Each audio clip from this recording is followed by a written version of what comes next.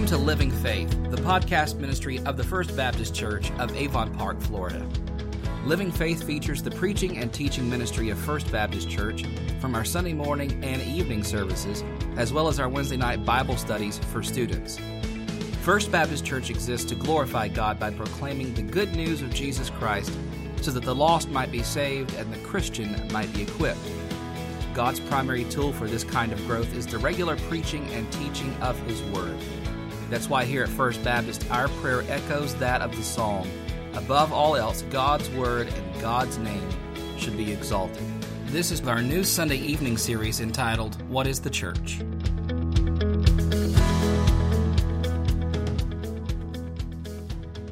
Paul says in 2 Timothy 3, starting in verse 10, "You, however, have followed my teaching, my conduct, my aim in life, my faith, my patience, my love, my steadfastness, my persecutions, and my suffering.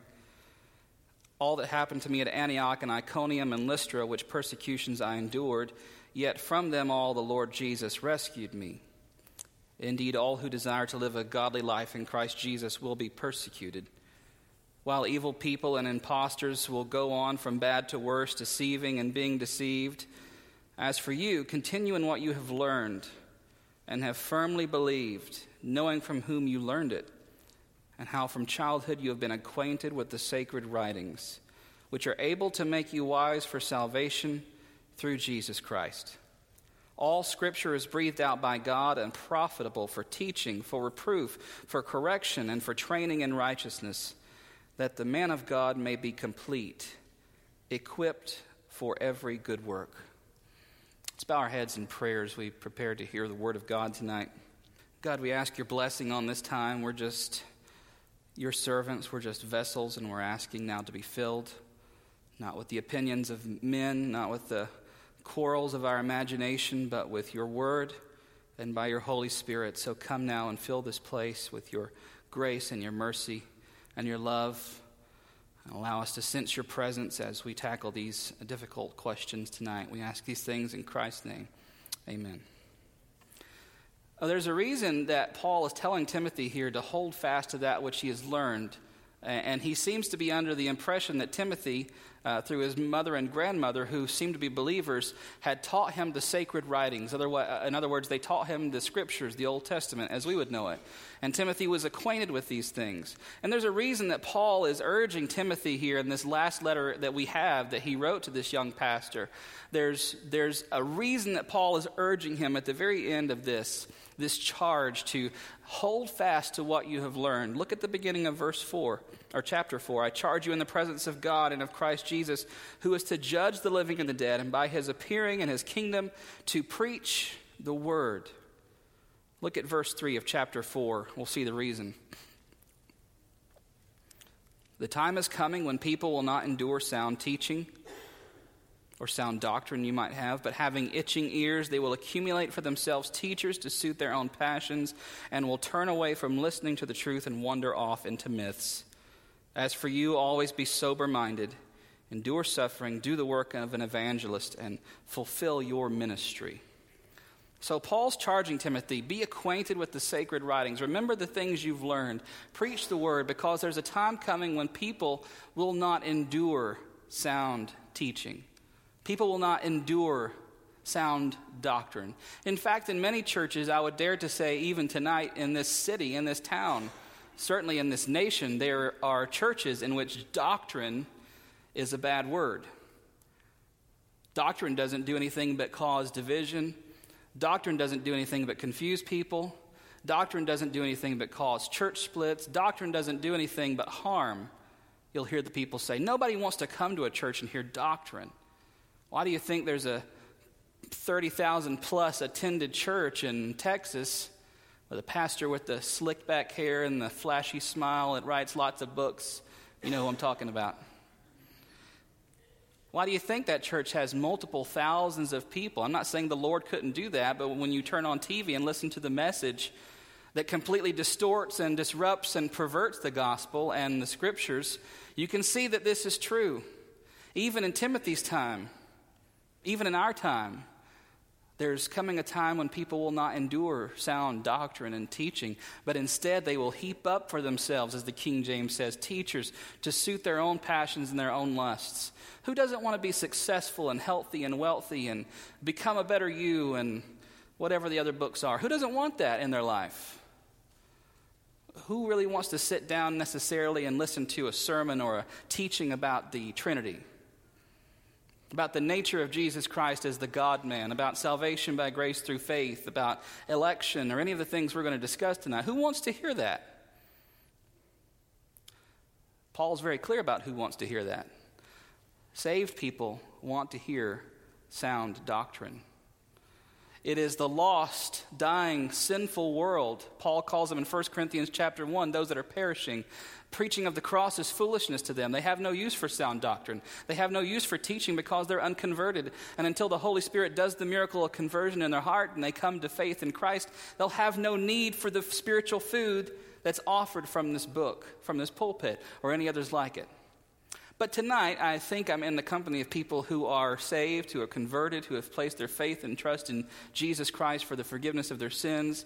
I trust that you're here tonight eager to hear the Word and eager to hear the teaching of the Word. And the way we're going to do it tonight is a little different. We're kind of staying within the context of what is the church. But tonight, I wanted to take a break and take some of the questions that you have provided for me the last 2 weeks. And the spirit of this whole thing is not to seem as if, hey, you asked me the questions and I'll get you an answer because I know everything. In fact, there are several I completely left out tonight because I didn't do the research necessary to try and give you a beneficial answer in the time we have. So I'll get with you personally if you did not hear your question asked tonight. But doctrine should not be dull for Christians. Doctrine, as one of my professors says, doctrine should lift the Christian up to doxology. In other words, doctrine should make us worship. Doctrine should make us praise when God opens our eyes to the truth of who He is in light of His Word. Sometimes doctrines do divide. That's one of the things that we don't like about doctrine sometimes. Doctrine puts us in an awkward situation where the person we're sitting across the table with or sitting down the pew from, even at this very moment, maybe some of you are married like Jessica and I were for a while, and you disagreed over some serious doctrinal issues. And it puts us in the awkward position of being in that place where we know that there's something not quite right between us. We don't want to talk about it, though. Doctrine does that. But tonight, let's just ask the Lord's blessing and let's just dive into these questions that you gave me, and we'll tackle them as they come. The first one tonight was about prayer. In Matthew chapter 6, verses 5 and 6, Jesus said, "Pray in secret, in your closet," he says. "So why do ministers ask members to come to the altar?" Okay, everybody knows this reference, right? Matthew chapter 6, verse 5 and 6. In fact, just go ahead and turn there if you don't mind. It was referenced this morning, but we didn't quite get this part. Matthew chapter 6. So the gist of the question, as I'm interpreting it here, is if we're supposed to pray in secret, Jesus says don't pray, in front of other people and on the street corners. Go into your closet and go into your room and shut the door and then pray there. Why then would a minister ask someone to come to a place like this at the front of a church and pray publicly or out in the open? Look at Matthew chapter 6, verses 5 and 6. Jesus says, "When you pray, you must not be like the hypocrites, for they love to stand and pray in the synagogues and the street corners, that they may be seen by others. Truly, I say to you, they have their reward. But when you pray, go into your room and shut the door and pray to your Father who is in secret, and your Father who sees in secret will reward you." Obviously, the context here is Jesus talking to the Pharisees and these religious leaders, and what they're used to doing, as was mentioned this morning in the sermon, is going into the temple or going out on the street corner with their fine robes and their scriptures attached to their wrists and their foreheads and looking very holy and religious and respected, and the people feared them. And they would stand aloud in the street corners and lift up their prayers, a vain repetition, using their big words that all the common people would look at and think, my, they're so holy and they know so much and they're so religious and so faithful to God. But Jesus is warning them, that's hypocrisy. But the problem isn't that they're praying in public. The problem isn't that they're praying on the street corners. As we saw today, there was a Pharisee and a tax collector both praying aloud in public. That's not the problem. Look at what Jesus says here in the middle of verse 5. They pray in the synagogues and the street corners. Why? That they may be seen by others. So as with everything with Jesus, it's not a matter of do and don't, a checklist of legalism. It's not don't pray in the streets or don't pray in the corners, don't pray in public. The point Jesus is saying is found in that little motive there. Don't pray in public to be seen by others. In other words, don't pray to gain attention for yourself. In a church service or a crusade or something, when an invitation or call is made to come forward and profess Christ or pray about something, that's not necessarily the point of saying, come and pray in front of everyone to be seen by others. In fact, most altar calls or invitations in churches are intended just to come and pray to show your solidarity with what the preacher has said and to indicate that you need prayer from other people. Also, when someone is called forward to accept Christ, it's just a matter of publicly professing something that might already be true in their hearts. In other words, we don't come to an altar or to the front or anything up here to be saved. That happens in the heart when we have faith in Jesus. This is just a way of making it kind of final, which I actually believe is taken care of in the sacrament of baptism. But nonetheless, we need a profession of faith that's visible and public. So the point is the motive, not the actual thing of praying in public. Number 2. This is an interesting question. Why do I see in the Baptist church so much the attitude of it being the church? Italicize the.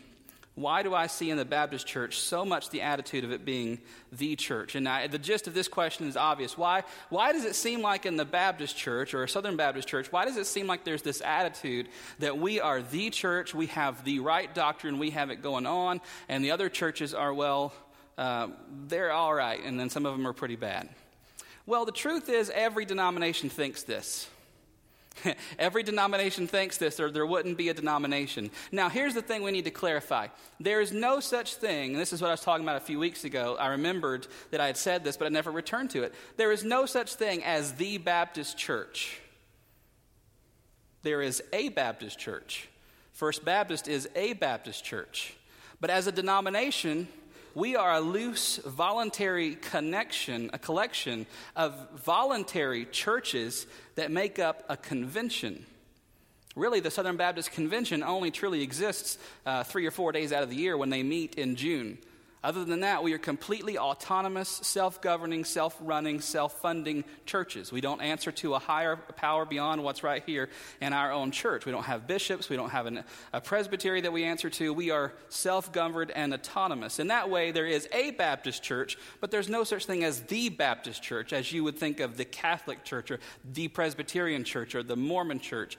There is a Baptist church. So there's that. The other thing is, when you talk about being the church, we think that we're the church. I don't think that most Baptists would describe themselves as the only Christians. I don't think that any of us in this room would think we're the only ones that are going to heaven because we're Baptist. I doubt that when there's some Baptists that think that. I don't think that there's a lot of Methodists or Presbyterians that believe the Bible that think that too. Now, those Church of Christ folks, you got to watch out for because they think they are the only ones. They'll be surprised one day. But the Baptist churches, in general, just like a Methodist church or a Presbyterian church, we attend a Baptist church. Hopefully you attend a Baptist church because you have searched the scriptures, you look at our statement of faith, and you think in your mind that lines most closely with what the scripture teaches. In other words, if you take a Baptist Faith and Message 2000 and you look at it and you say, well, this is pretty close to what the Bible teaches. And I think that's probably true. I don't believe in infant baptism because it says here Jesus came out of the water. The word baptize itself means to immerse. All those things we talked about last week. So I don't believe that. I don't believe, the Bible doesn't teach any kind of hierarchy of church government like bishops or anything that teach. We go through every little point like that and we say, I think I'm Baptist. Hopefully that's the way you are tonight. Some of you married into Baptist or whatever, and that's why you're here tonight. So I encourage you to look at our doctrine, look at our teaching, look at our statement of faith, and see if you really are a Baptist. Hey, you're welcome here if you're not, but you might be uncomfortable sometimes. So the thing is, every denomination thinks that their interpretation of the Scripture and their statement of faith is more close or closer to what the Bible teaches than someone else. That's why I'm a preacher in a Baptist church tonight and why I did not decide to go to a Pentecostal church or a Methodist church or any other kind of church. There are certain convictions about the Scripture that keep me bound to a particular form of doctrine. In other words, everybody believes something, And I haven't met anyone yet that thinks that they're wrong all the time. So the Baptist churches think that they align more closely to Scripture, and I wouldn't want them not to. I don't think you would either. So other denominations think that their interpretation is correct. Other denominations think that their interpretation is correct. It's just the nature of humanity after the fall to be confused and to not know the answer to everything. So we try as hard as we can to align closely with Scripture, and then we attend a church that preaches and teaches that way. Number 3 is a biggie, so we're going to take a little bit of time on it. Please explain, this is a great start here, please explain how the Trinity works. One God, 3 persons, not 3 people, and not just one person in 3 manifestations. So explain how the Trinity works. And really, this is a great summation of how the Trinity works. Let's look at this little diagram that I've given for you here. This is something that I've tried to pass around when I'm able. It's as old as the church itself. This is how the early church described the Trinity. If you see in the middle there, you have the nature of God. I'm looking at it on the back there. That's why I'm awkwardly pointing to the back. In the middle, you see God. Okay? Surrounded by the 3 members of the Trinity as we know them, the Father, the Son, and the Holy Spirit. You see that each member of the Trinity is connected to the inner God by the word is. So the Father is God, the Son is God, and the Holy Spirit is God. Okay? That means all 3 persons share in the nature of the one God. Each 3 is individually God, but they all 3 are still one God. Now you also see between the persons that there's a demarcation. The Father is not the Son, and likewise. The Son is not the Holy Spirit, and likewise. The Father is not the Holy Spirit, and likewise. They're not to be confused as each other. So remember that diagram, and let's move on to some early problems people had with the Trinity in the church. Let's look first at an idea called Sabellianism. First of all tonight, everybody should be taking notes. If you're not, I have some blank pieces of paper. Would anybody like them while we have a moment? Anybody like a blank piece? Amy would like a blank piece of paper. You're going to want to write this stuff down because you're going to want to return to it later. You can always watch it, online and listen to it, I know. But if you want a blank piece of paper from Brother Carey, would you raise your hand up? I'll keep going while we do this. I can always give you the answers. I can give you the stuff later. The first serious heresy that the church faced on the doctrine of the Trinity was called Sabellianism. If you see this definition up there, it's very simple. Sabellius was an early 3rd century priest who said that God does not exist in 3 eternal persons, but is rather one person who takes on different modes or roles at different times. Does that make sense? Sabellianism was taught by a man named Sabellius. He said, don't think of the Trinity as 3 different persons who are always existing at the same time, Father, Son, and Holy Spirit. Think of the Trinity as one person who exists or takes on different roles or different manifestations. He was the Father in creation.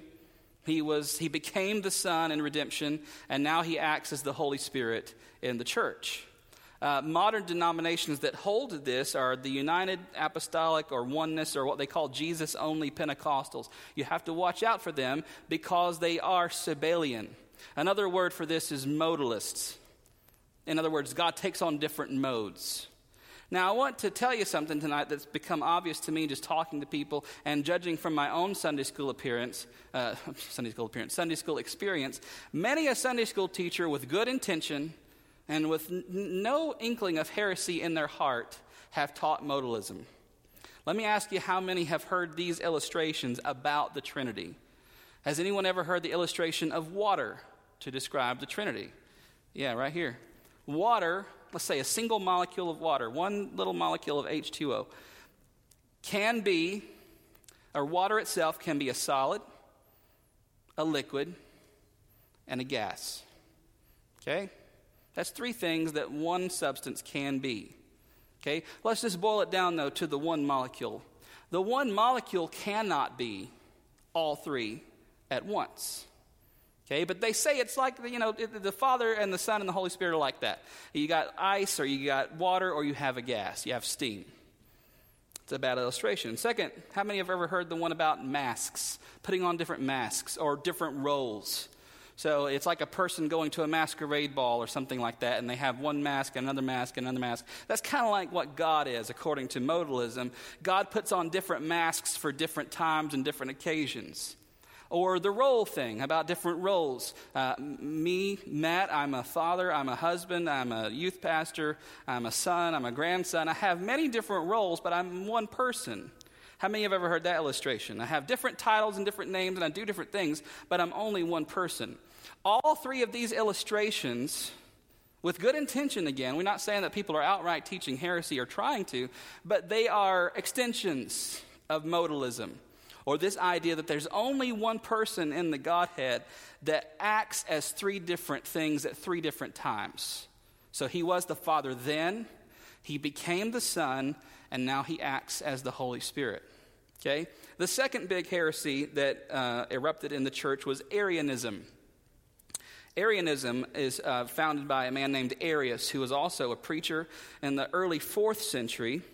He said the Son is the first, the Son, S-O-N, as in the Christ, is the first and greatest creation of God the Father.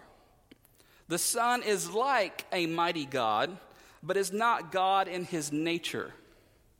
Okay, does this make sense? That means the Father, who is really God, created the Son, who is kind of a lesser, small g God, like a mighty angel or an angelic being. But that Son is not God Almighty. He doesn't share in the nature of God. Modern heretics that hold this are cults like the Jehovah's Witnesses, or another group that was an offshoot of them called the Christadelphians. The Christadelphians are a rowdy bunch because they will find, and I blogged for a while, they will find your blog, like look for it. They don't even know you. You know, they're somewhere across the world or something. They'll find you just to start an argument about the Trinity if you say anything about the Trinity. They call them trolls. Christadelphians are big trolls. Number 3, another big heresy that faced the early church. This is a big one. Are you ready for it? Pneumatomachianism. That's a great word. Just look at it. It means fighting against the Spirit. You all know the word pneuma.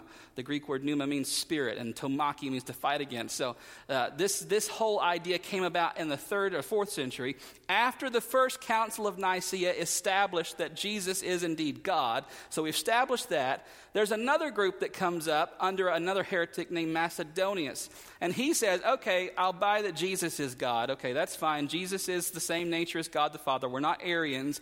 But the Holy Spirit now, he's not God. Some said he wasn't even a person. He was more like a force that came out of God the Father and God the Son. So these are the ones that fought against the nature of the Holy Spirit as being God after the nature of the Son was established. There's not really any modern adherence to this, like per se, but if you look at a Jehovah's Witness, they're basically like this because they deny that the Holy Spirit is a person. They say it is an impersonal force or something that comes off of God. Okay, number 4, partialism. That's a bit easier, isn't it? The Father, the Son, and the Holy Spirit are each 1/3 God. Together they make up the nature of God. Bad illustrations, once again. Even old St. Patrick fell into this one. A shamrock. Look at the shamrock. How many ever heard that one? I mean, that's like Trinity 101. People try to explain the Trinity. It's got 3 leaves, but it's one plant. Yeah, but one of those leaves plucked off the plant is no longer a shamrock. You put them together, you've got it, right? How about an egg? I've heard this one nearly all my life in Sunday school and Bible school. The egg has an egg white, an egg yolk, and an egg shell. And the 3 put together make up one egg. And that seems like a good illustration of the Trinity, except a yolk is not a whole egg. And a white, obviously, is not a whole egg. And the shell is not a whole egg. That falls short of describing the Trinity, in which the Father is God, the Son is God, and the Holy Spirit is God. They're not 1/3 God each. They're each God in and of themselves, 3 persons and one God. Number 4 or 5, whatever we're on now, tritheism. This is probably the one that sounds the least like Christianity. Nobody's probably ever espoused this knowingly. The Father, the Son, and the Holy Spirit are simply 3 individual gods. Just, look at Mormonism. Mormonism, in fact, is really like polytheism more than just tritheism. They believe in many gods that go on to, have their own planets with their own spirit wives and things like that. But on earth, we only have these 3 that we really pay attention to. Elohim, the Heavenly Father, Jesus Christ, and the Holy Spirit. So that's kind of the base, when you come down to the end of it, I can't explain the Trinity. Let's just say there's three gods. That's kind of the last resort. I can't make it all make sense. 1 + 1 + 1 always equals 3. So let's just say there's three of them. Okay, back to the diagram. Let's see how none of these heresies work. Back to the diagram. I think I have it next. Or don't I? Everybody remembers it, right? You drew it. The Son is God. The Father is God. The Holy Spirit is God. They are not to be confused with one another. Our United Pentecostal friends, not brothers, because they lack this one significant point of doctrine. Our United Pentecostal, Oneness Pentecostal friends, they say that Jesus is the one person of the Godhead who acted as the Father in creation, the Son in redemption, and now acts as the Holy Spirit in the church. But it's just one person whose name is Jesus. Okay? That's the heresy of modalism. You see how we have to have all those things in place. The Father is God, the Son is God, the Holy Spirit is God, but they're not to be confused. The Father is not the Son, and vice versa, all the way around. Let's look at these points about the Godhead. We believe in Christianity of one God that reveals himself in three persons. Number one, these three persons are co-equal. That means not one of them is less God than the other. Jesus is just as much God as the Father, and the Father is just as much God as the Holy Spirit, and all the way around you can go. Number two, these three persons are co-eternal. That means they have always existed and they always will exist. Number three is important to tack onto that. They exist simultaneously together. There was never a time when the Father was not the Father. There was never a time when the Son was not the Son. There was never a time when the Holy Spirit was not the Holy Spirit, or have existed. From eternity past to eternity present, our God has always existed simultaneously in three distinct yet unseparated persons: the Father, Son, and Holy Spirit. Number four is very important as well. They're all three worthy of worship. It's a big deal when you look in your New Testament and you see glory and honor and praise being attributed to Jesus, because these were Jewish people who knew better than to attribute the glory of God to someone else. But they willingly and freely attributed glory and honor to Jesus and to the Holy Spirit. They invoked all three names. Paul, in almost every one of his epistles, either started it or ended it with an invocation of the Holy Trinity. In our benedictions, we kind of echo that from what Paul did, the blessing of God the Father and Jesus Christ and the Holy Spirit. What did Jesus say when he told us to baptize? Baptized in the name of the Father, Son, and Holy Spirit. You see that combination of three, yet we know throughout the whole Bible that God is in essence one. We don't believe in three gods. We believe in one existing in three persons. Let's look at this next part, different roles. They're co-equal, co-eternal, they exist simultaneously, and they're all three worthy of worship, but they have different roles. Number one, the Father. The Father plans and orchestrates. We're going to see a little bit of that night in our next discussion. Let's talk about salvation. God the Father plans and orchestrates salvation. He planned and orchestrated creation. Number two, the Son is the one who accomplishes it or provides it. Think about creation again. Genesis chapter 1, verse 1, in the beginning, God created the heavens and the earth. But we know from Colossians and from Hebrews and from John chapter 1 that it is Jesus who did the creating work. So we see God the Father plans and orchestrates and declares things. The Son does them in obedience to the Father. Lastly, the Holy Spirit comes and applies. Even in Genesis chapter 1 there, the Father is the one creating, Jesus is the one actually doing the creating, but it's the Holy Spirit that's hovering over the face of the waters, energizing and preparing that mess, that chaos, literally, for the creation of Jesus by God the Father. So we see all three working at once, but they're not all three doing the same thing. Think about your marriage in this way. Think about gender roles in the church in this way. We are all equal in God's eye, equal in value. The man is not less than the woman, and the woman is not less than the man in value before God. But God has said in the home and in the church, there's to be male headship. Just as in the Trinity, the Father is the head, and the Son is subordinate to the Father, and the Holy Spirit is subordinate to the Son and the Father. The Holy Spirit is always pointing people to Jesus. Jesus is always bringing people to the Father for his glory. God is glorified in the Son is glorified by the Holy Spirit. All three working harmoniously to bring glory to the Godhead. That's the Trinity. I hope that's adequate. All of your illustrations will always fall short. We cannot illustrate the Trinity adequately enough. It just doesn't make sense to our human minds. It is helpful, though, for me sometimes to think about the nature of God, not so much as a title or a name for God, but what he is. Does that make sense? It's not so much when you say God, you're addressing the person of God. God is the nature. That is what he is. The Father shares in that nature. The Son shares in that nature. The Holy Spirit shares in that one nature that is God, and they each possess it, but they're not to be confused. Okay? The Trinity is one of those things that just slips through our fingers as Christians, and sometimes we inadvertently end up preaching or teaching or witnessing some kind of one of these heresies. We don't mean to. We don't mean to be heretics, and we're trying to defend against Mormons on one hand and Oneness Pentecostals on the other, and Jehovah's Witnesses that are at our door. And we don't, over here we're trying to explain how God is one in three persons, and over here we're trying to explain how he's really three. And it just gets confusing sometimes, and sometimes we just resort to cheap illustrations that really don't do any help to us. It's better just to memorize that diagram, look at your creeds, the Nicene Creed, the Apostles' Creed, even the Athanasian Creed, creeds like that will help you give words to what the Bible teaches in its pages. All right? Let's move on to our last question tonight, and you'll see why it's our last one, because there's a lot of junk piled into it. I thought that we might get this question in our cards. What is Calvinism or Reformed theology? What is Calvinism or Reformed theology? I also got two more questions kind of in connection with this. One was, do you accept Jesus or does he call you? And you respond. In other words, is it up to you or is it up to Jesus? And then number two, can you lose your salvation, or the idea of being once saved, always saved? That will fit into this whole discussion nicely, so we'll just kind of group all those together. Let's turn first to John chapter 1.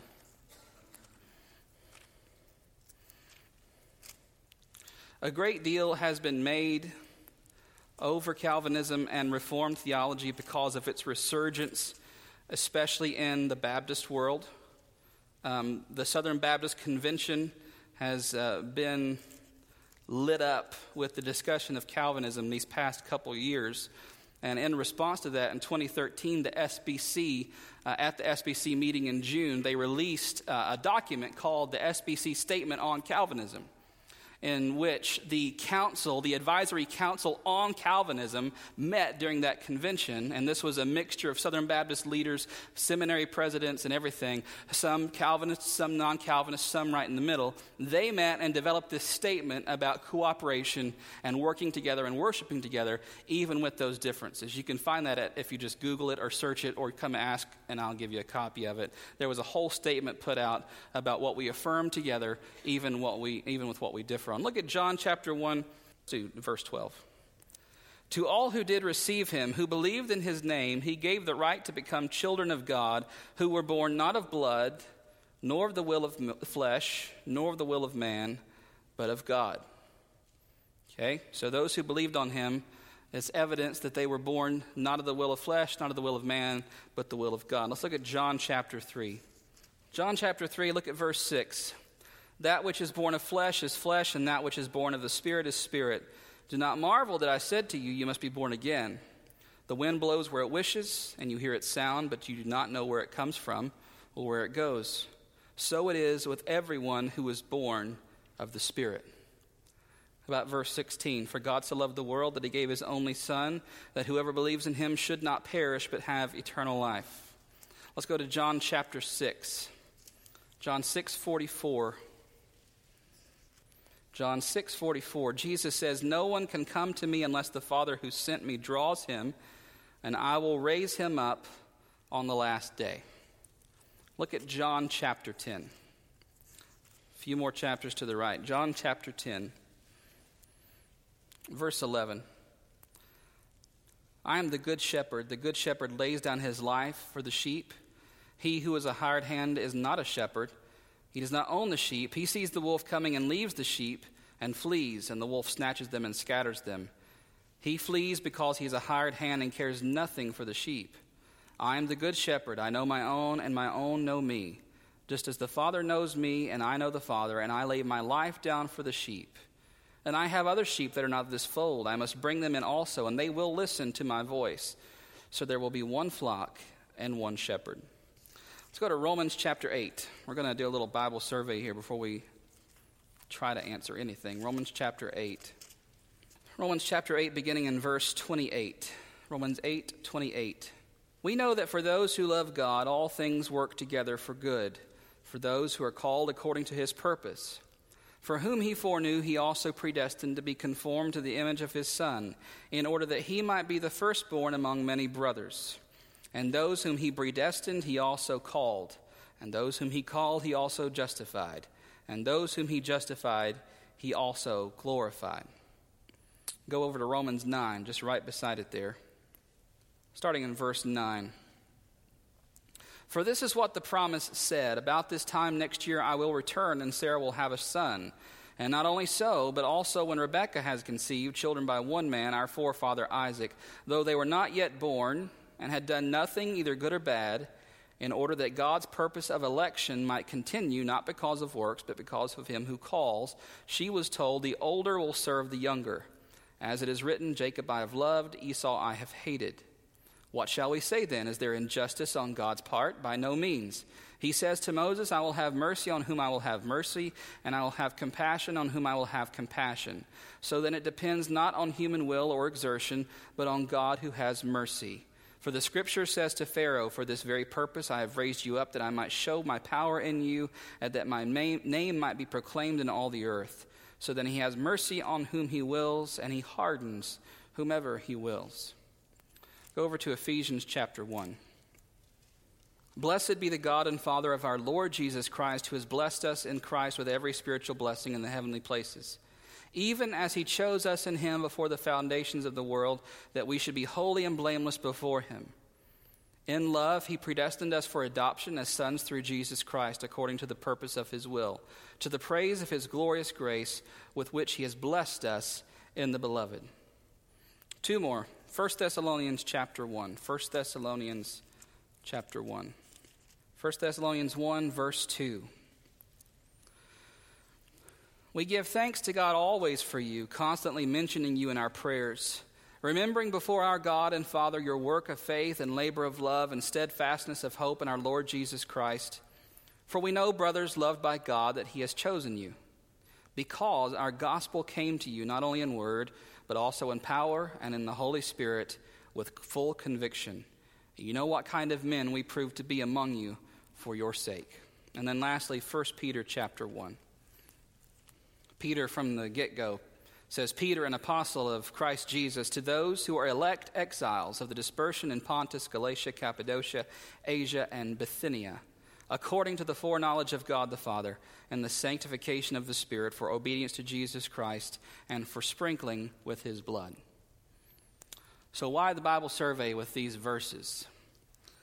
Because every single Christian who believes in the inerrancy, infallibility, and inspiration of God's Word must deal with these passages. They are not easy. They have caused fights. They have caused splits. We'll talk about a particular situation in which brother sat across from brother and had to part ways because of this and these passages. These are not Calvinist passages. These are not Arminian passages. These are not Baptist passage. These are not Presbyterian passages. These are passages that belong to God. And when we approach them, we cannot simply say, I don't believe in election. Because clearly some sort of election is taught by the Bible. Some sort of predestination is taught here in the Scripture. We don't have the right or the privilege to say, I don't believe that doctrine at all, and to ignore it and to choose to look to other things. So we're going to talk about some fights this has caused. The first fight this has caused in the early church in the 400s was between a man named Augustine and a man named Pelagius. Everybody knows St. Augustine, or at least you've heard of him in the 300s and the 400s. He wrote the famous work that a lot of people still read called the Confessions. Augustine versus Pelagius. This wasn't like a boxing match, but this is what happened. Augustine was praying one day in the ears of Pelagius. Augustine prayed this prayer, Lord, command what you will, and grant what you command.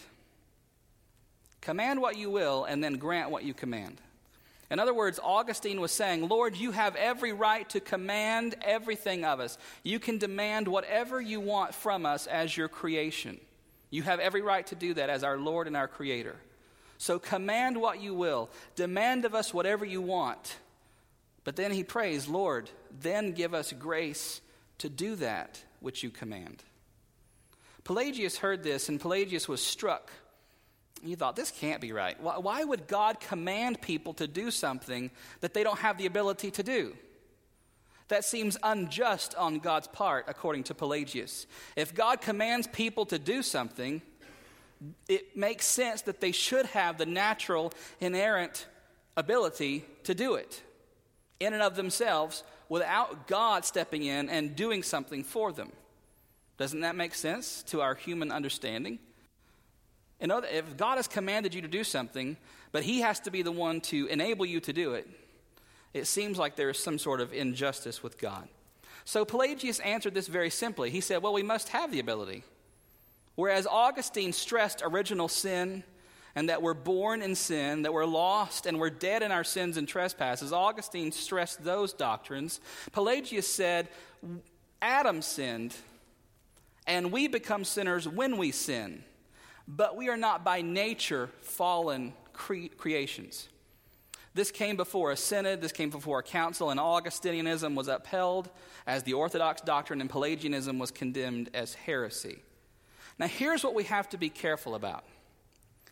On both sides of the issue of Calvinism or election or whatever we're going to call it, there are people that disagree on the terms and how these things work out. What we can't do is disagree with something without knowing what's at stake. Because for Pelagius, it meant denying that men are born as sinners. For Pelagius, it meant saying that we do have the ability in and of ourselves to choose God. We do have the ability, just naturally by being humans, to obey God. And if we're not careful, we can slip into Pelagianism trying to avoid Calvinism or something that we think sounds like it. When in fact, no Arminian that I know would ever espouse any kind of Pelagianism. So we have to be careful that we don't go too far defending one side or the other. So let's talk about how this all ended up later. Augustinianism was upheld. Pelagianism was condemned as heresy. Let's flash forward to the 16th century. Everybody knows what happened in the 16th century in the Roman Catholic Church. It was the Protestant Reformation. The 16th century Reformation over one significant issue, and that was justification by grace alone through faith alone. In other words, men like Martin Luther and others stood up against the Roman Catholic Church, who was selling salvation, basically, and saying that you could earn it through 7 sacraments or these works. Martin Luther and others said, no, salvation is only by grace through faith in what Jesus has already done. So that was the crux of the Reformation. Luther himself belonged to an Augustinian order before he was converted. He was familiar with Augustinianism and the idea of our will being in bondage to sin. He knew the works of Augustine. Plus, the cry of the Reformation was like the cry of the Renaissance, ad fontes, to the source, back to the fountain. In other words, let's go back to where all this came from so we can get the answer. So for Luther, it was clear. Let's go back to Augustine. What did Augustine say about grace and salvation and free will and predestination? What did Augustine have to say back then, 1,000 years before his time? So the teaching of Augustine becomes a bulwark for the reformers and the Reformation. Okay, that's Germany. Martin Luther, bondage of the will, Augustine. Okay, let's go over to Switzerland. A man named John Calvin was born in 1509. He was raised, went to law school, became a lawyer, but then became a pastor and a theologian later in life. His brand of reformational teaching took off in Switzerland. He escaped to Switzerland from France to avoid persecution as a Protestant.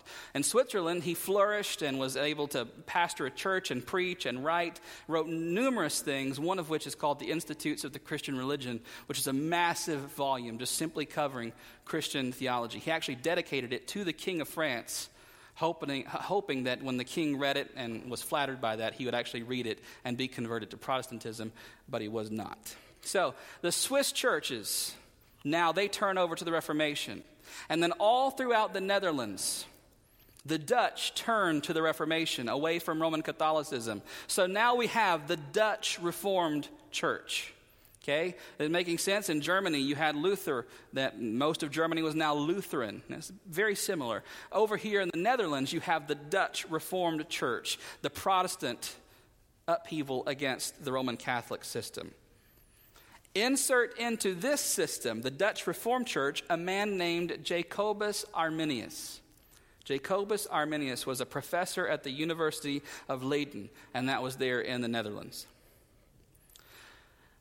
Teaching one day, and over a course of time, Arminius said, I disagree with some of the points of the Dutch Reformed or the Calvinist church's system. He was a Dutch Reformed person.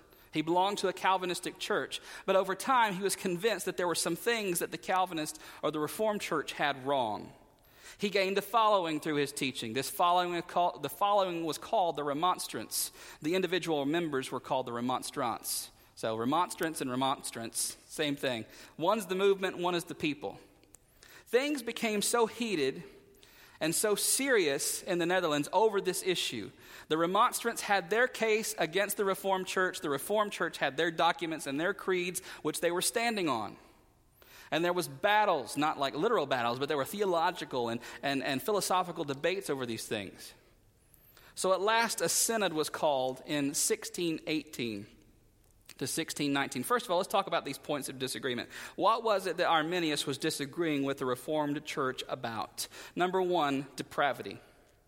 He disagreed with them over the issue of depravity. The Dutch Reformed Church held that man's free will is in bondage to sin. He can neither do nor know right without God first acting upon him. Every aspect of human nature is tainted by sin. We are dead in our sins and trespasses. So this was a main point of the Reformed Church's teaching. Number two, election. God did not leave all humanity in their sins and trespasses, but chose to save some out of his grace and mercy. These are the elect that were chosen not because of anything good seen in them, but merely because of God's free, sovereign grace and mercy. Number three, the atonement. These are the points of disagreement here. Number three, the atonement. Those whom the Father chose in eternity past are the same for whom the Son came to bleed and die. While his atonement was sufficient to atone for the sins of all humanity, it was efficient only for those whom God had elected in Christ before the foundations of the world. Number four, grace. Those whom God has chosen in Christ are regenerated, called, convicted, and converted by the working of the Holy Spirit. This work is the sovereign plan of God and cannot be fully or finally resisted. Those whom God chose, he will save. And then five, perseverance. Those chosen by God in Christ will persevere to the end in faith and repentance. They may backslide, but they will return and can never ultimately fall away from a state of grace.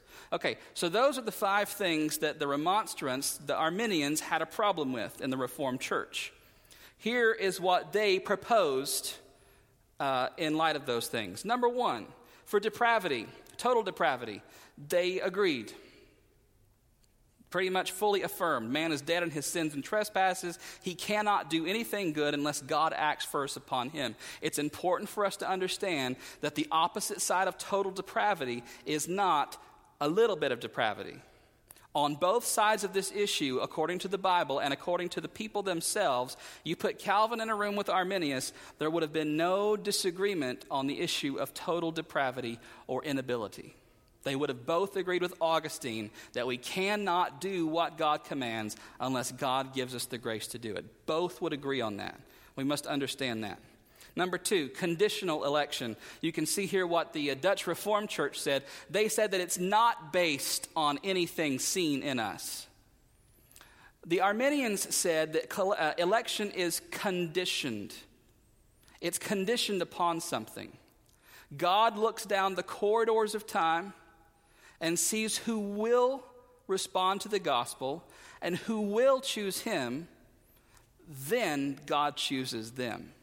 Okay, that's the Arminian position. It's conditioned upon foreseen faith. In other words, God sees who will choose him, then he chooses them based on their choice. Number 3, unlimited atonement. Now, this comes with a little bit of caveat. Just listen. We said that the Reformed Church believed it was sufficient for everybody, but efficient only for those that God had chosen in Christ. There are just some small differences here to listen for. The Arminian position says this: Christ's atonement on the cross was sufficient to cover the sins of the world, same to that point, but is only efficient to those who will come to him in faith. Okay? So, according to the Arminian position, Christ's blood was shed for all humanity in the same way. Its application is up to the individual sinner. So in the Reformed system, it was Jesus coming to bleed and die, knowing he was bleeding and dying for his elect. It was a sufficient atonement for the whole world. In other words, everyone could be saved by Jesus' one death. He didn't die any less or any more because of this doctrine. To the Arminian, he came to bleed and die in the same way for everyone. What makes them saved then? It hinges on their response to that. In other words, Jesus has done all he can do to make salvation possible. Now it has to be applied through this response. Number 4, resistible grace. You can see here that the Reformed Church said that God's grace, when it goes after a sinner whom has been chosen in Christ, it will retrieve the sinner, and it cannot be ultimately resisted or thwarted. According to Arminianism, God by the Holy Spirit may call and convict any number of people. Many of these might ultimately resist the call of the Holy Spirit and be lost. God's grace and salvation, according to Arminianism, is both resistible and conditional. And then 5th, perseverance of some. According to Arminius, some may come to true faith in Christ, but then they may fall away through unbelief and truly be lost. So with an Arminian position, you have the door open, not necessarily for losing your salvation, like you just misplaced it, but forfeiting your salvation. And this was the logical conclusion for Arminius. If we have complete and autonomous free will, then when it comes to the point of deciding the end of our salvation, it's still up to us after we're saved. And if we turn our back on Christ after we've been truly saved, Arminius said, you will be truly lost. So you could be truly regenerated and then truly damned again through unbelief. So what happens? The Synod of Dort is called in a Dutch town called Dordrecht, 1618 through 1619. This whole issue is coming to a head. And the Arminians are invited before the council to present their position. And they come and present it. They're quickly dismissed, and then the gathering elders in the council of the Reformed Church decide they're not going to buy the Arminian system. And in its place, they establish what has been contested.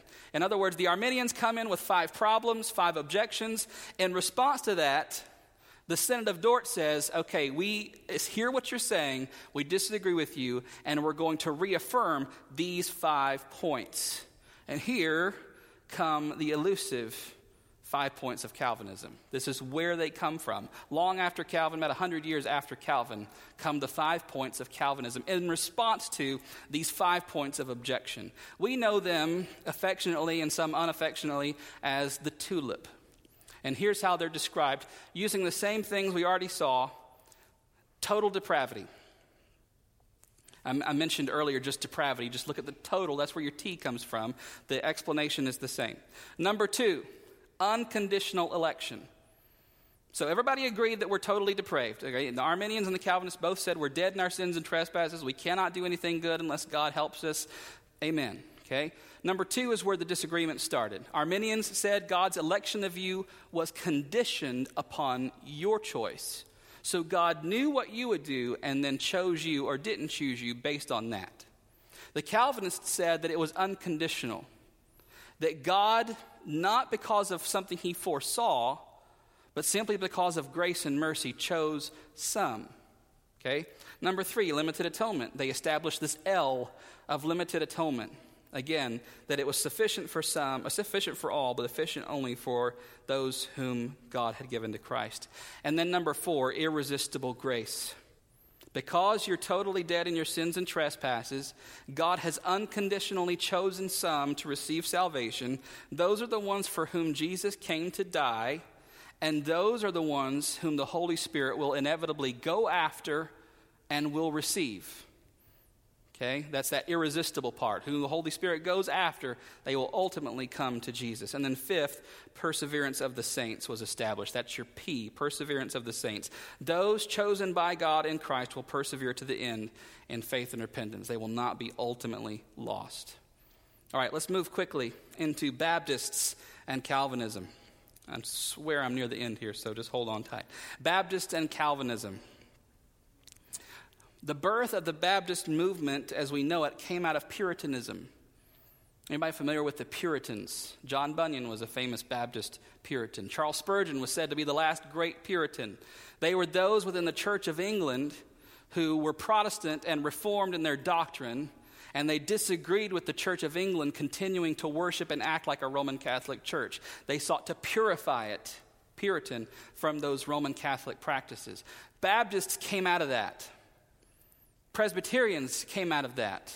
It was in and of its nature, it was a Calvinistic or Reformed mindset. Baptists were born out of that. The first official confession of faith for Baptists in England was the 1646 London Baptist Confession of Faith. We know it as the First London Baptist Confession. What's interesting is when the Presbyterians met, they formed the Westminster Catechism and the Westminster Confession of Faith. The First London Baptist Confession is almost identical to the Westminster Confession that Presbyterianism used, except on issues of church government and baptism. Almost identical. So it was a very reformed Calvinistic document. Number 3, the Second London Baptist Confession in 1689 was a departure. It didn't copy the Westminster, but it was still very Calvinistic and very reformed. It was just kind of an original creed for Baptists. What about American Baptists? American Baptist confessions continued in the stream of Calvinistic belief. You might have heard of the Philadelphia Statement of Faith or the New Hampshire Declaration, to name a few. Number 3, or whatever number we're on, there's been the idea that there are 2 streams of Baptists in America. And this is true, but not in the way that people, I think, want to establish. There's this idea that in these early 2 Baptist associations, there was Charleston and there was the Sandy Creek in North Carolina. And there's this mindset that has been perpetrated by a few that the Charleston branch was Calvinistic and the Sandy Creek branch was not. And that's just not true. The northern one did a little more for missions and evangelism, but their statements of faith were the same. They were both Calvinistic systems. Now, there was Free Will Baptists in America. There were General Baptists in America. In fact, in New England at that time, there were 2 main denominations. You could either be General Baptist or Free Will Baptist, or you could be a Unitarian cult. So you could be one of the 2. So there was such a thing as General Baptists, Free Will Baptists that were not Calvinistic, but they were not part of the Southern Baptist movement. Okay? Next here, the Southern Baptist Convention was born from Calvinistic Baptists. James Pettigrew Boyce and John Broadus, from whom we get the Broadman hymnal, and Broadman and Holman, as the Sunday School Board used to be called, they were the founders of the Southern Baptist Theological Seminary, which had its start in Greenville, South Carolina in 1859. That was the first and the flagship denominational theological seminary for Southern Baptists. James Pettigrew Boyce and John Broadus both adapted a confession of faith we know as the Abstract of Principles. The Abstract of Principles is a very Reformed or Calvinistic statement of faith, which many Baptist churches at that time chose to use as their official statement of faith, since there was no such thing as the Baptist Faith and Message yet. It's not new to Baptists, and it's not new to Christianity. Now, here at the end, here's what I want to say to you. I don't want to come across with any of this material as teaching or preaching Calvinism. I wanted to do this because I had several questions in this vein to simply inform you of what it is, where it came from, and what it means. Because there's a lot of stuff that happens when not much is known about something. Fear sets in, strife sets in, disunity sets in, and then there's problems because there's not a lot of knowledge necessarily about what something is, but there are things that are put out there as if they're true that might not necessarily be true. So today, why the sudden appearance of Calvinism in the Southern Baptist Convention? If it's not new to Baptists, if it's not new to Christianity, we see it goes back to the 300s, it goes back to the 1500s, it goes back to the Baptists in America. Why are we just now hearing about it now? Why does it seem so new and so weird? Number one, pragmatism. Pragmatism took hold of evangelicalism at the beginning of the 20th century. Pragmatism is basically this: whatever works. In our zeal and our effort to get people saved, which is a good thing to want, we threw doctrine out the window. We threw biblical theology out the window in favor of simple gospel preaching. Nothing wrong with gospel preaching. But if that's all that's going on in a church week in and week out and week in and week out, everybody knows that they've asked Jesus into their heart, but nobody actually knows who Jesus is. Everybody has made a decision for Christ, and there's an invitation given at every service, but nobody actually knows how Jesus relates to the Father or the Holy Spirit, like we talked about tonight. Pragmatism is whatever works. Nobody likes doctrine. Nobody likes theology. Let's just throw that out the window. So this discussion is too hard. This debate has gone on for too long. Let's just not think about it. Let's just throw it out the window. Number two, theological confusion. Theology sometimes just confuses us. Number three, neglect of doctrine. One of the primary things is the inerrancy controversy in the 1970s. Evangelicalism was battling over the inerrancy of the Bible. And some of those that were formed during this time as Christians came out as really strong inerrantists, and it also pushed them into the Reformed category. Number four, shallow preaching in dead churches. Shallow preaching in dead churches. Now, here's what I'm not saying. I'm not saying that Arminians have dead churches or they don't preach right. Because I have Arminian friends, having gone to a Free Will Baptist Bible College, that preach well, and I would sit under them anytime. I'm not saying that. But what happens is when people like me grow up in a church and all we ever hear is the same day in and day out sermons about this deep into the Bible. And I'm asking questions like, how does the Trinity work? Where did sin come from? How did Satan sin in heaven? And I'm asking these questions, and all my preachers, they can't answer my questions. They don't have anything other to give me than some helpful life lessons with a little Jesus sprinkled on top of it. And to people like me and others, the response to that is to look for something a little bit deeper below the surface. Notable Calvinists in church history have been George Whitefield, Jonathan Edwards, William Carey, Charles Spurgeon, to name a few. So it's not new to Baptist life. Lastly tonight, I'm going to scroll through these very quickly. Common objections. Common objections. Doesn't the Bible say that foreknowledge precedes election? If you're paying attention there in Romans chapter 8 and in 1 Peter chapter 1, it seems that foreknowledge does have something to do with election. Remember the Arminians? They said that God knew who would believe in him, therefore he chose them. So God's foreknowledge told him who would choose him, therefore he chose them. Remember, that's Arminianism. Calvinism was saying, no, it's not based on that. It's not based on anything God sees in you or about you. God chooses you, therefore you respond. That's the opposite side of this coin. So the Arminians say, well, look, both times it's mentioned in the Bible, it says foreknowledge. Elect according to the foreknowledge. Foreknowledge precedes predestination there in Romans chapter 8. So how does that work? A Calvinist would say that the word foreknowledge, the Greek word prognosko, means a forethought. It's not the idea of knowing something beforehand. Plus, the idea in both cases is knowing people, not things about them. So it's as if I were to tell you tonight that I foreknew Randy Severn before tonight's service. It doesn't mean that I looked down the corridors of time and I saw Randy sitting there, or I knew him that way. It means that I was acquainted with him before I got up here to preach. That's the Calvinist response for that. Number 2, doesn't the Bible say Jesus died for the whole world? 1 John chapter 2, verse 2, he's the propitiation not only for our sins, but the sins of the whole world. And then we'll contrast that with John chapter 10. And this is probably the hardest one to swallow for non-Calvinists. Doesn't the Bible say that Jesus died for the whole world? Yes, and then no, according to a Calvinist position. A Calvinist would say, Jesus died for his sheep. John chapter 10. Those whom the Father gave him, those are the ones who Jesus died for.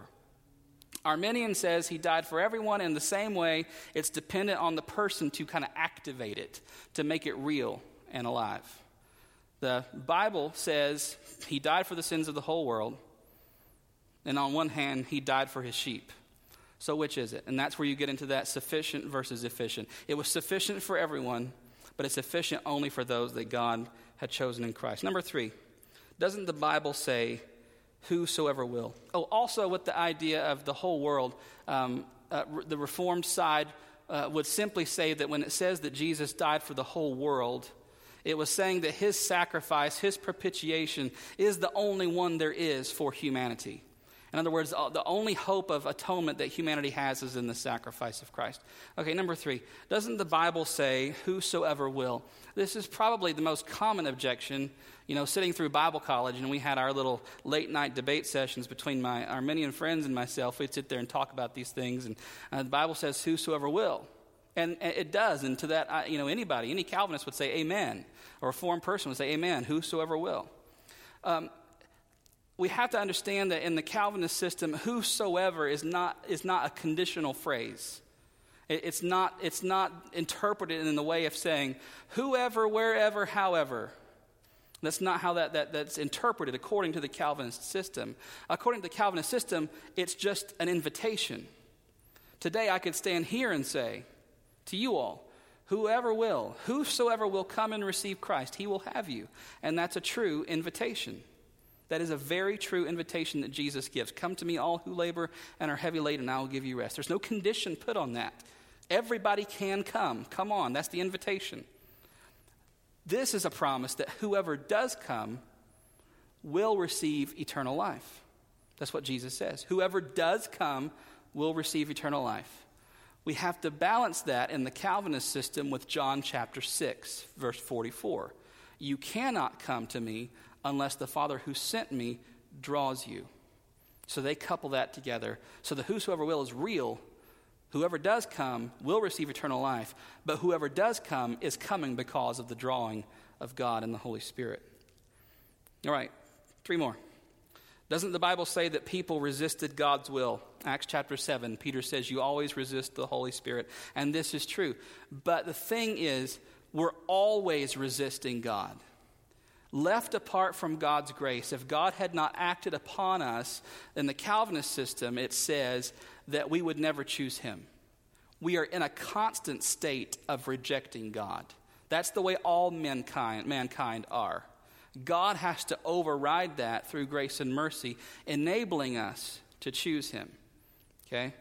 That's the Calvinist answer to that objection. Doesn't Calvinism discourage missions and evangelism? We talked about this 2 weeks ago, and even for a Reformed-minded person, unless you're on the extreme end of hyper-Calvinism or our primitive Baptist friends that don't believe in missions or evangelism, a Calvinist would say, yes, God commands missions and evangelism because he doesn't only predestine the outcome, he predestined the means by which they come. So if God has chosen to save someone, he has also chosen the way in which they will be saved. And it is up to us as Christians to obey the Great Commission, to spread the gospel, to preach the gospel indiscriminately to everyone so that everyone can hear and respond. Okay? Even Calvin himself sent out church planters and missionaries to France. And then lastly, doesn't Calvinism split churches? And the answer is yes, and the answer can be no. Calvinism does and has split churches. It has split churches where much is made of Calvinism to the point of shoving it down people's throats who have never heard or cared about Calvinism before in their life. It has split churches in that regard. Doctrine sometimes does that. There are other places where Calvinists and non-Calvinists can coexist, worship the same God, preach the same gospel, listen to the same messages, sing the same songs, pray the same prayers, with a unity of heart, bound together in the love of the Spirit, that although we disagree on things, there is agreement in the main things of the gospel. So the answer could be yes, and the answer could be no. The result, ironically enough, is up to us. It's up to us. I hope that that's been a little informational for you, just kind of laying out what it is, how it works. There will no doubt be many conversations you can have with each other, with me. I'm here to answer any questions you have about it, okay? And again, I was not trying to present it as a this is the way it is, simply laying out what it is and leaving you to read the scriptures and search for yourselves.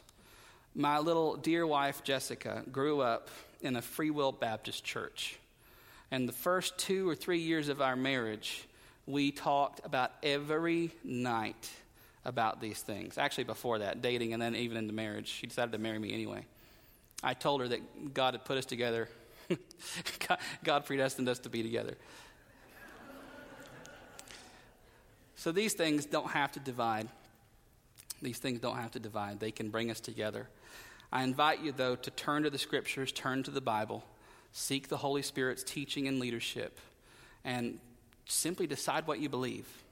For some people, that's just what this is going to do. It's going to force you to decide what you believe in a way that you might not have ever had the opportunity to do. Let's pray. Thank you, God, for this night and for everything that you give us. I ask that you send us forth from this place with your blessing and with your grace and with your mercy and with your love. Bind us together in the unity of the Holy Spirit. And bind us together, most importantly, with love and with affection, with tender hearts towards one another, putting each other's needs above that of our own. Bind us together in truth. I ask all these things in Christ's name. Amen.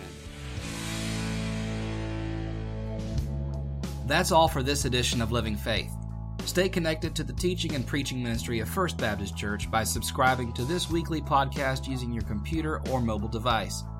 First Baptist Church is located at 100 North Lake Avenue in Avon Park, Florida. We meet every Sunday for worship at 10:45 a.m. and 6 o'clock p.m. We invite you to join us if you don't currently have a church home and are looking for a place where the Word of God is proclaimed with power and clarity. You can find access to all of this and much more by visiting our website at fbcap.net. We look forward to connecting with you. Until then, this is Living Faith.